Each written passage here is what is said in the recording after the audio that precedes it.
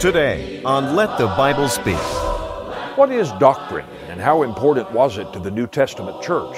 Today our series about the Church of the Bible continues by looking at its teaching. Give me the Bible, holy message shining, thy light shall guide me in the narrow way. Precept and promise, law and love combining, till night shall vanish in eternal day. Good morning and welcome to Let the Bible Speak. Over the past 4 weeks, we have been examining the church revealed in the New Testament, its origin, its form, its government, and its membership. Today we wish to consider its doctrine. Now, I can't think of a question about the church that will provoke more controversy than the question, what does the church believe? The reason, quite obviously, is the religious community is divided in hundreds of ways over what the church should be teaching. Not only are there scores of denominations and religious bodies, but those many organizations and religious traditions differ in belief, name, organization, and practice. Well, one might say, maybe so, but we're united by the most basic tenets of the gospel, and nothing else really matters. Well, first, it's wrong to say nothing else matters, but I'm not sure it is even correct to say that the religious community is united on basic tenets of the gospel. However, you may define that and what you may or may not include within that definition. Rather, people claiming to be the church have been segregated into factions and denominational camps for so many centuries until some simply take it for granted that this is the way it was from the beginning. But as Jesus once said in relation to another subject, from the beginning it was not so. Christ and the apostles intended for the church to embrace, preach, and practice one faith, Ephesians 4 verse 4 and Jude verse 3. But this begs the question, what did the church of the New Testament believe? What constituted truth and sound doctrine? For our beginning text, we go back to Acts chapter 2, and the day of Pentecost, the day the Lord's church began on earth. And we read in verses 41 and 42, Then they that gladly received his word were baptized, and the same day there were added unto them about 3,000 souls. And they continued steadfastly in the apostles' doctrine and fellowship, and in breaking of bread, and in prayers. Well, there may be many disagreements about doctrine, but we will never even begin to sort out any confusion until we determine where did the doctrine or teaching of the New Testament church come from. That will be the theme of today's study, the doctrine of the New Testament church, after a song from the congregation. Sing to me of heaven, sing that song of peace, from the toils that bind me it will bring release.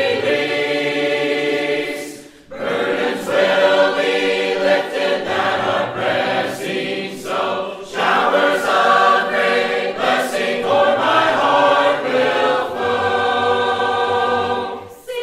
Sing to me of heaven, let me fondly dream of its golden glory, of its pearly gleam. Sing to me when shadows of the evening fall. Sing to me of heaven, sing the sweetest song of all. Sing to me of heaven tenderly and low, till the shadows o'er me rise and swiftly go. When my heart is weary, when the day is long, sing to me of heaven, sing that old sweet song. Sing to me of heaven, let me fondly dream of its golden glory, of its pearly gleam. Sing to me when shadows of the evening fall. Sing to me of heaven, sing the sweetest song of all. To some, the word doctrine is intimidating. They think of the simple gospel perhaps as one thing, and church doctrine as something entirely different.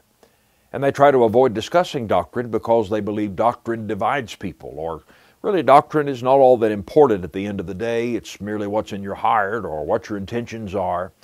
or they think that doctrine ought to be left in the seminary and basically left out of the pew.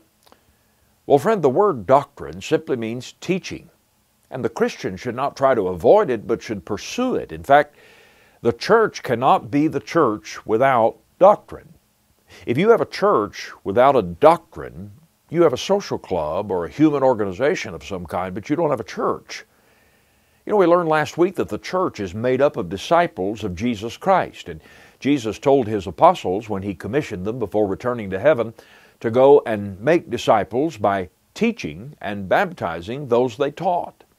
So the church is built upon teaching. Well, that's doctrine. Sometimes the Bible calls Christianity the faith, and the faith refers to a body of doctrine or teaching.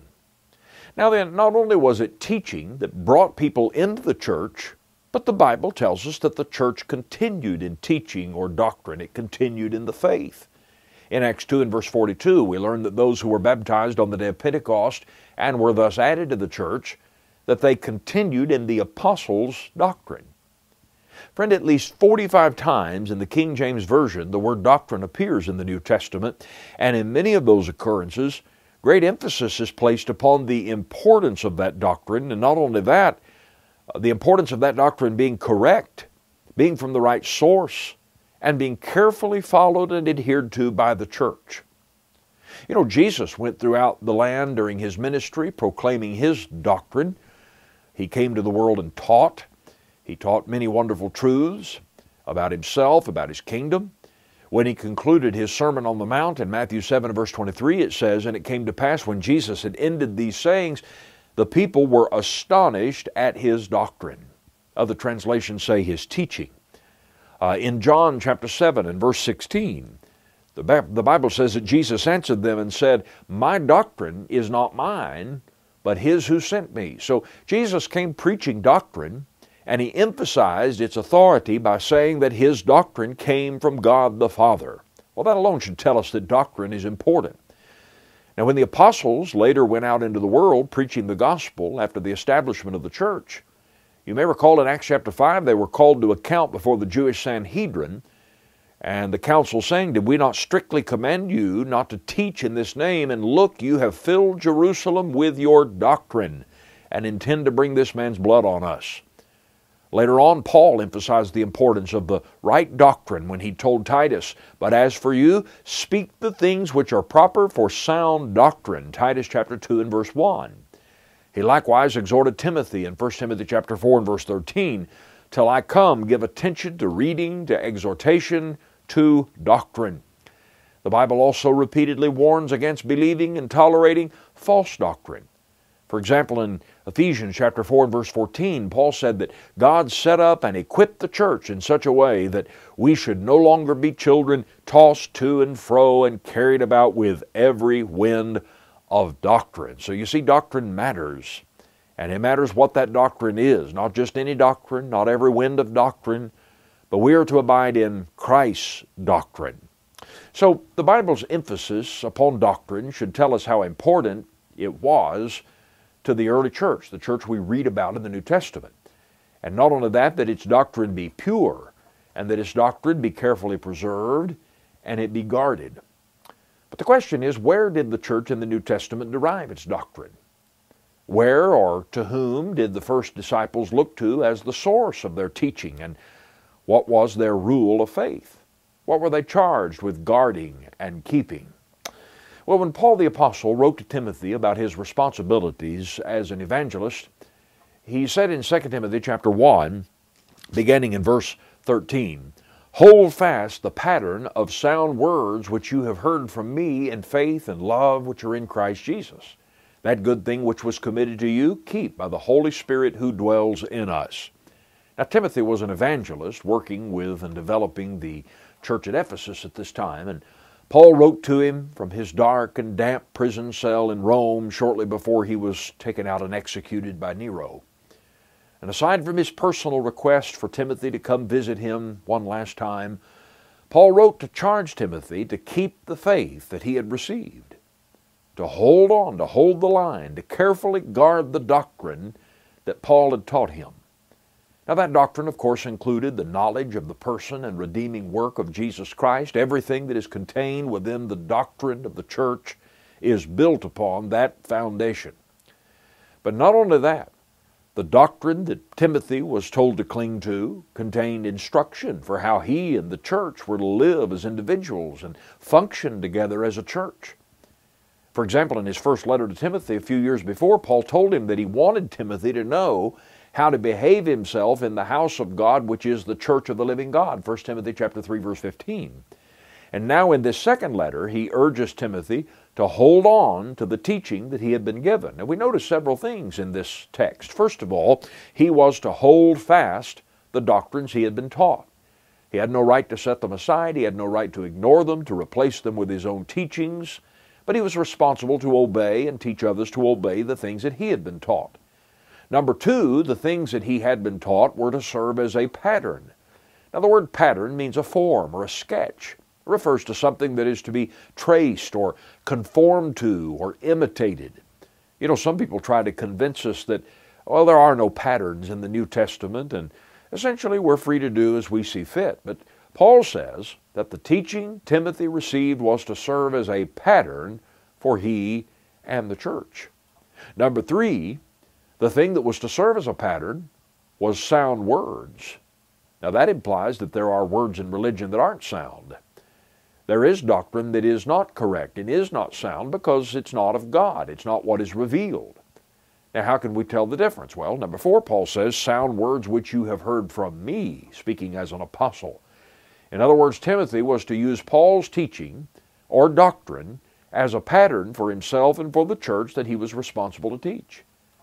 It mattered, you see, where this doctrine came from. No, friend, one way is not as good or as right as another. It does matter how a church's beliefs are formed. It does matter where we get our doctrine. It matters what that doctrine is. It matters what we teach, and it matters what we practice. Because number five, Paul points out that those teachings he received from Paul were a sacred trust. He says, hold fast the pattern of sound words which you have heard from me in faith and love which are in Christ Jesus. Listen now, that good thing which was committed to you, keep by the Holy Spirit who dwells in us. Now that phrase, which was committed to you, it means, or it's one word in the Greek, which means a deposit, a trust, or a thing consigned to one's faithful keeping. Paul said that the things that he had taught Timothy were being committed to him to keep and then to follow. Now, do you ever hear people suggest that what we really need to be worried about is the Sermon on the Mount or the Golden Rule, and just try to follow the words of Jesus, the words written in red, and the rest isn't as important? We shouldn't get too mired down and wrapped up in the words of people like Paul. Well, that's not what the early church was to understand. Rather, they were taught by the apostles to respect the words of the apostles as being not only equal to the words of Jesus spoken while he was on earth, but as constituting the words of Jesus as he had now spoken to them from heaven. You see, here's the process or chain of revelation by which the church of the New Testament received its doctrine. Jesus came to earth with a doctrine. He came teaching the things not only concerning the kingdom of Christ itself, but the wonderful truths that those in the kingdom would live by and would follow. He entrusted those teachings to his disciples, those men that he chose, who would remain and carry on when he had completed his redemptive work on earth and returned to heaven to receive his kingdom or build his church. And so in John 14 through 16, shortly before he went to the cross, Jesus promised his disciples, who would be commissioned, his commissioned apostles in the church, that he would send them the Holy Spirit to teach them all things and help them to remember all of the things that Jesus had spoken while he was with them, John 14, verse 26. That he would guide them, the apostles, into all truth, John 16, verse 13. Why would he need to do that? Because these apostles would be his channel of revelation to the church as a whole. He would impart his will to the church through the office of the apostles. That's why those men, personally selected by Christ, trained by him, endued with power by Christ, Those men would serve as the foundation of the church, according to Ephesians 2 and verse 20, and that's why they could claim to be the ambassadors of the King, Jesus Christ, 2 Corinthians 5 and verse 20, and why they could claim that Christ was speaking through and by them, 2 Corinthians 13 and verse 3. The writer of Hebrews stated it this way in Hebrews chapter 2, beginning in verse 3. He says, "How shall we escape if we neglect so great a salvation, which at the first began to be spoken of the Lord, and was confirmed to us by those who heard him, God also bearing witness both with signs and wonders, with various miracles and gifts of the Holy Spirit according to his own will."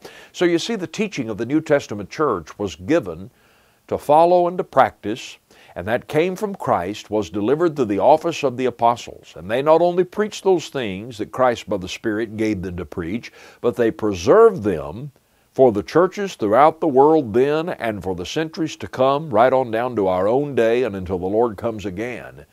And they preserved those teachings in their writings, the New Testament.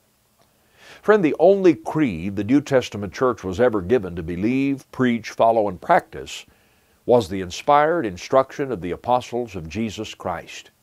And to us today, that is the New Testament Scriptures. Now, when you look to any other source for doctrine, division will be the result. You know, some today claim to receive modern revelations from the Holy Spirit and that the church is being supernaturally guided by such. Well, one of the many problems with such a conclusion is, which revelations do we follow? You know, there are multitudinous people who claim to be supernaturally and extra-biblically led by the Holy Spirit, but yet we find them preaching different and often conflicting doctrines. So which ones should we listen to? One may say, well, whichever ones are in accord with the Bible. But doesn't that defeat the purpose? I mean, if the Bible already says it, then why do we need a separate revelation? Why not just point to what the Bible already says, what the Holy Spirit's already said in His Word? You see, the apostles received divine revelation and spoke by inspiration, and when they did so, they demonstrated and proved that fact by performing miracles, which no man has the power to do today. And then there are those who believe that the church should have a written creed to unite around. Some denominations and church bodies, they recite and confess a certain creed. They are governed by a certain creed. And by written creed, I mean a creed stated and assembled by the church distinct from the Scriptures themselves. Well, again, we get back to the question, which creed?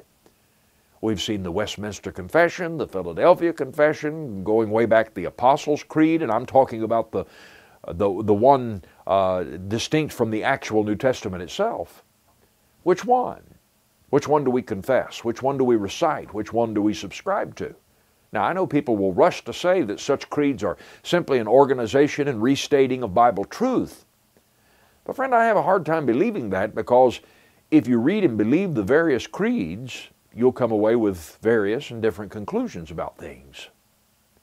That's why there are several creeds. Friend, if your church creed simply says what the Bible says, then why do you need that creed? If your creed says more than the Bible says, it says too much.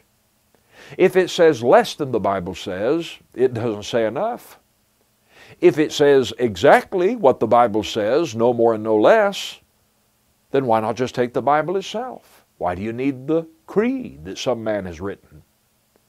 Someone else may say, yeah, but it's no different than a tract you distribute about the truth or about the church or the gospel, or a sermon that you may preach about the Bible. Oh, but it is different. You see, my sermon has no authority outside of the Bible it contains.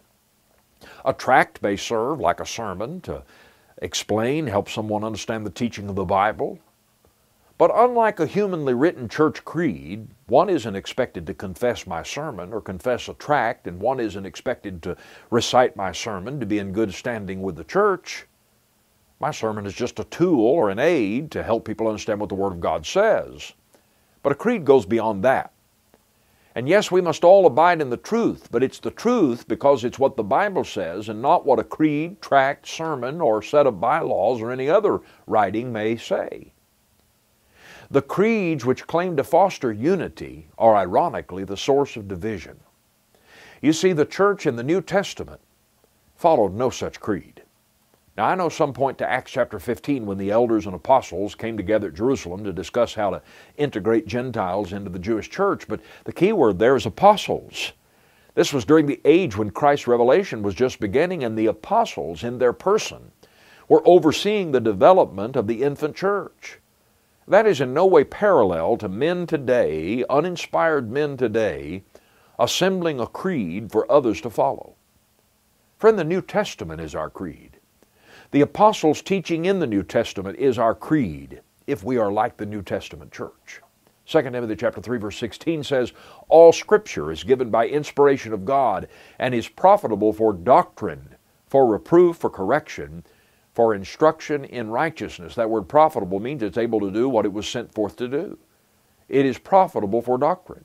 And then he goes on to say that the man of God may be perfect. That means complete, thoroughly furnished unto every good work. Either the Scriptures thoroughly furnish us to every good work, or we need something besides the Scriptures. We need a creed that some group of men write.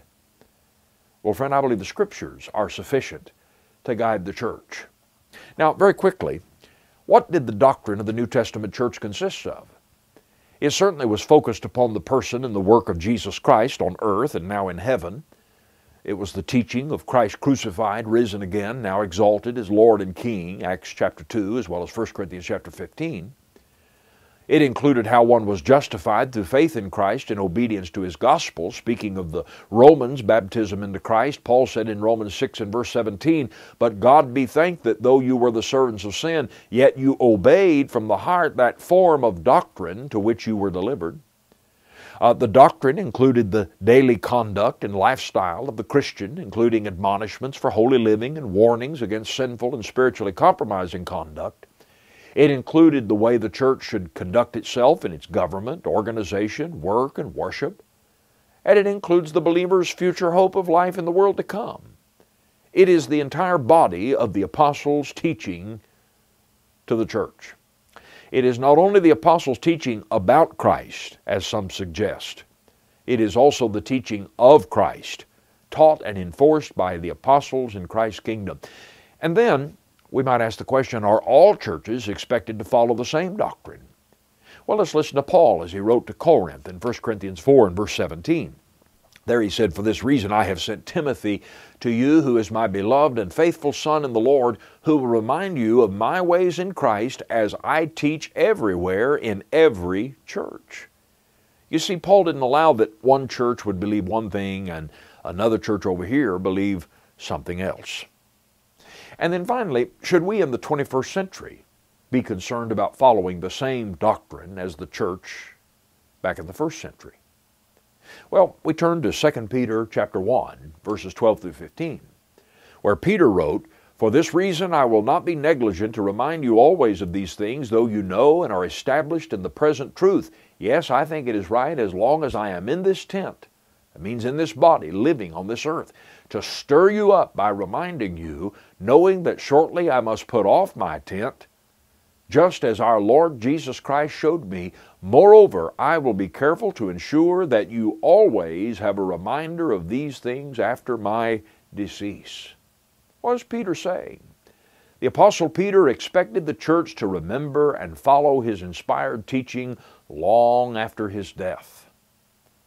I would remind you, my friend, that the doctrine of the church is critically important. It is to be the right doctrine. We should strive to know the truth and believe and practice only the truth. John said in 2 John 1 and verse 9, "Whoever transgresses and does not abide in the doctrine of Christ does not have God. He who abides in the doctrine of Christ has both the Father and the Son." 1 Timothy 1 and verse 3, "As I urged you when I went into Macedonia, remain in Ephesus, that you may charge some that they teach no other doctrine." Friend, if we wish to imitate the church of the New Testament, and that's the only church Jesus established and authorized, we must be committed to learning and following the same doctrine they believed and that they followed.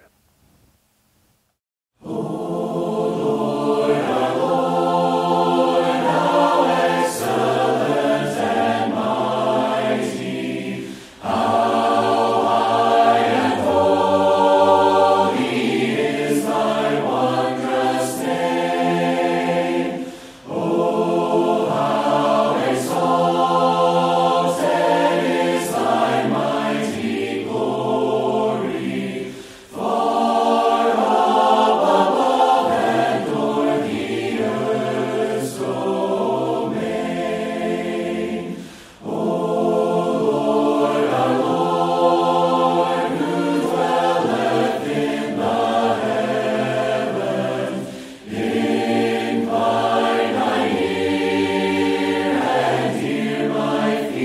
humble plea. Help me to serve thee till my work is finished. Then take me home, O Lord, to live with thee. O Lord, our Lord, in mercy look upon me. I am unworthy of thy tender love. O Holy One, forgive me of my sinning, and help me daily look to thee above.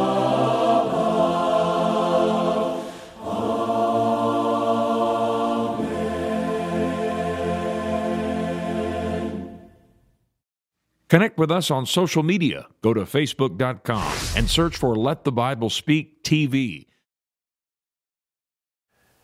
Today was part 5 of our series about the New Testament church. And if you would like a free printed copy of the lesson, we'll be happy to send it to you.